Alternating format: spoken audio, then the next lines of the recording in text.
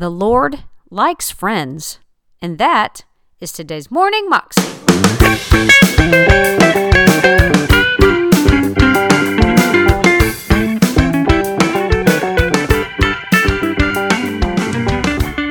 Welcome to the Morning Moxie Show. I am your host, Alicia Sharp, and today on the show we have Pastor Bill Johnson, and he's talking to us about how important it is to have a friendship with God, that God doesn't want to use us for ministry or for us to use Him for ministry, but He really wants an intimate, close relationship with you. Here's Bill. It's not that complicated. He didn't say pray for the sick. He said heal the sick. So it's really bizarre when God commands you to do something you can't do. It's a strange moment of awakening when you realize how incapable you are of doing what He said to do. But the real issue is we actually think we can do the rest of the Christian life, when the rest of the Christian life is equally impossible. The whole point is it's our connection with the Spirit of God that makes it possible. See, it's difficult to expect the same fruit of the early church when we value a book they didn't have more than the Holy Spirit they did have. It's not Father, Son, and Holy Bible. No, this is the Word of God. This is the Word of God. But you've got to understand, you approach this book with this reverence. It is the Spirit of God that makes it living. Paul warned us. He said that the letter kills. How many wars have been fought with this book? Not just because of it, with the book. How many times do Christians chop off the ear of the opposing the opponent, with Scripture, wanting to prove themselves correct? It's the Spirit of God that makes this thing come alive to where we actually have the privilege of the Word becoming flesh in us again, where we become the living illustration and manifestation of what God is saying. There are several things that we have to learn to do. The first is just the awareness of the Spirit of God, developing an intimacy with God that is not based on Him using us in ministry. It's not that He won't, it's just you have a lid on where you can go, because He can't trust you with too much because you'll think it's you.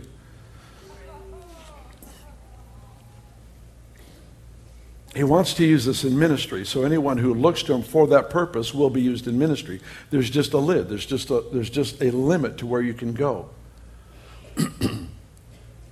But learning that dependency, relationship with the Holy Spirit, simply through friendship, actually will launch you in a greater dimension of the realm of miracles than it would if you were merely to seek Him for miracles.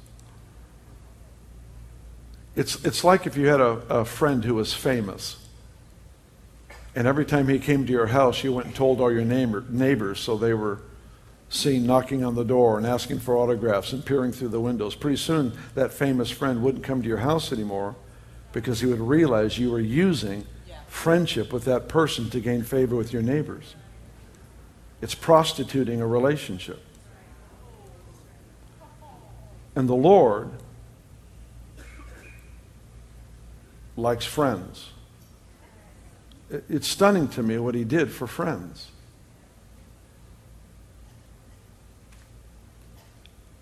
It's stunning to me what He did for friends in the Bible. David won such a place with Him that God the Father decided to call His own Son the Son of David throughout eternity. How does a man win that place in the heart of the Father? That you so move the Father that He decides, I'm going to call my Son the Son of David forever.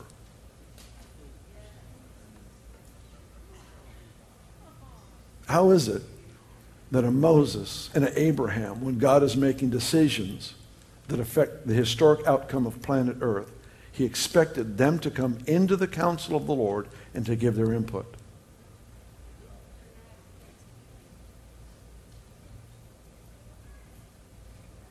God says, I'm going to kill your people, Moses, that you led out of Egypt. Moses says, wait, they're not my people, they're yours. And I didn't lead them out, you did. And God, in so many words, goes, yeah, you're right. Okay. But it was like he was expected to come in there and have that engagement, engage with the Father. It's just that's what happens with friends. Now, servants aren't expected to do that. And you know the difference between a servant and a friend is servants are task-oriented. Their entire focus is on completing the list of assignments, the commands.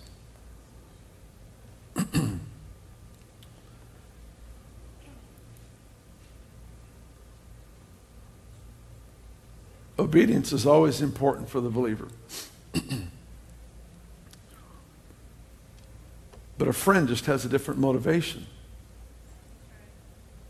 The servant obtains his favor by what he does.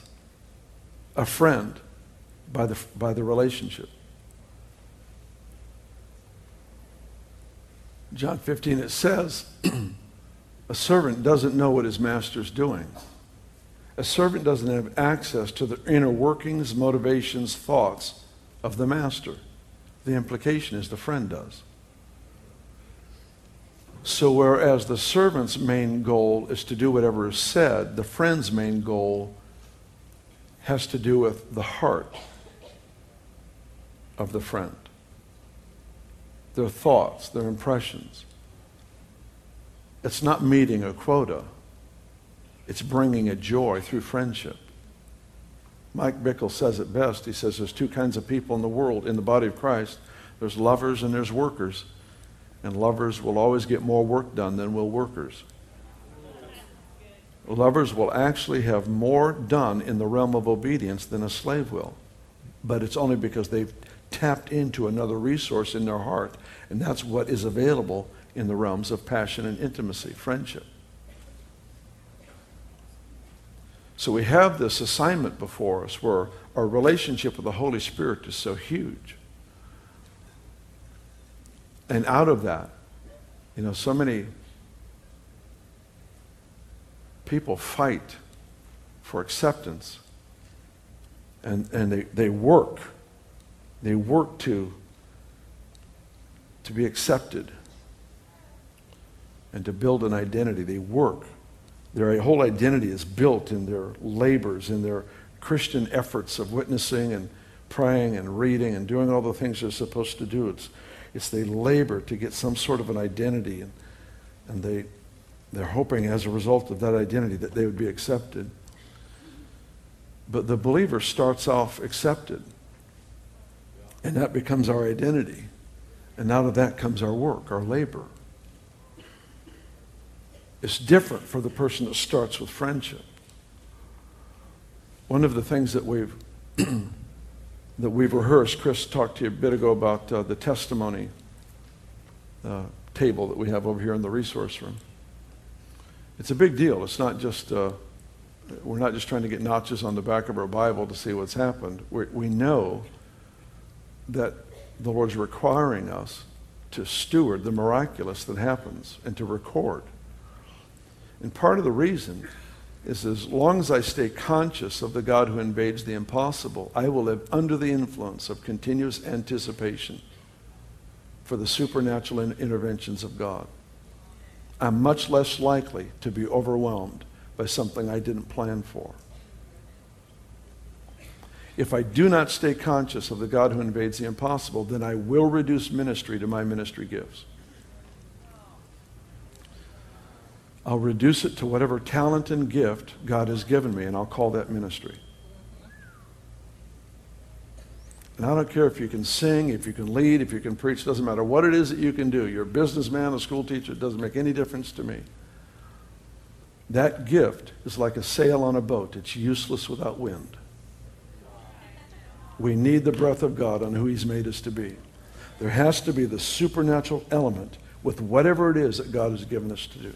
The breath of the Almighty God is what empowers that which we can do. The horse is prepared for the day of battle, but the victory belongs to the Lord. We take that which is natural, we get everything in order, we've done what we know to do in the natural, and then we anticipate the breath of God to come and to make that which is natural supernatural, and then we give Him all the glory for it.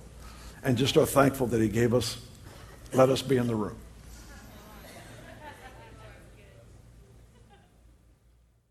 That was Bill Johnson, and you can find that clip on YouTube if you search under Bill Johnson, Friendship with God. You can also find out more information about him at bjm.org.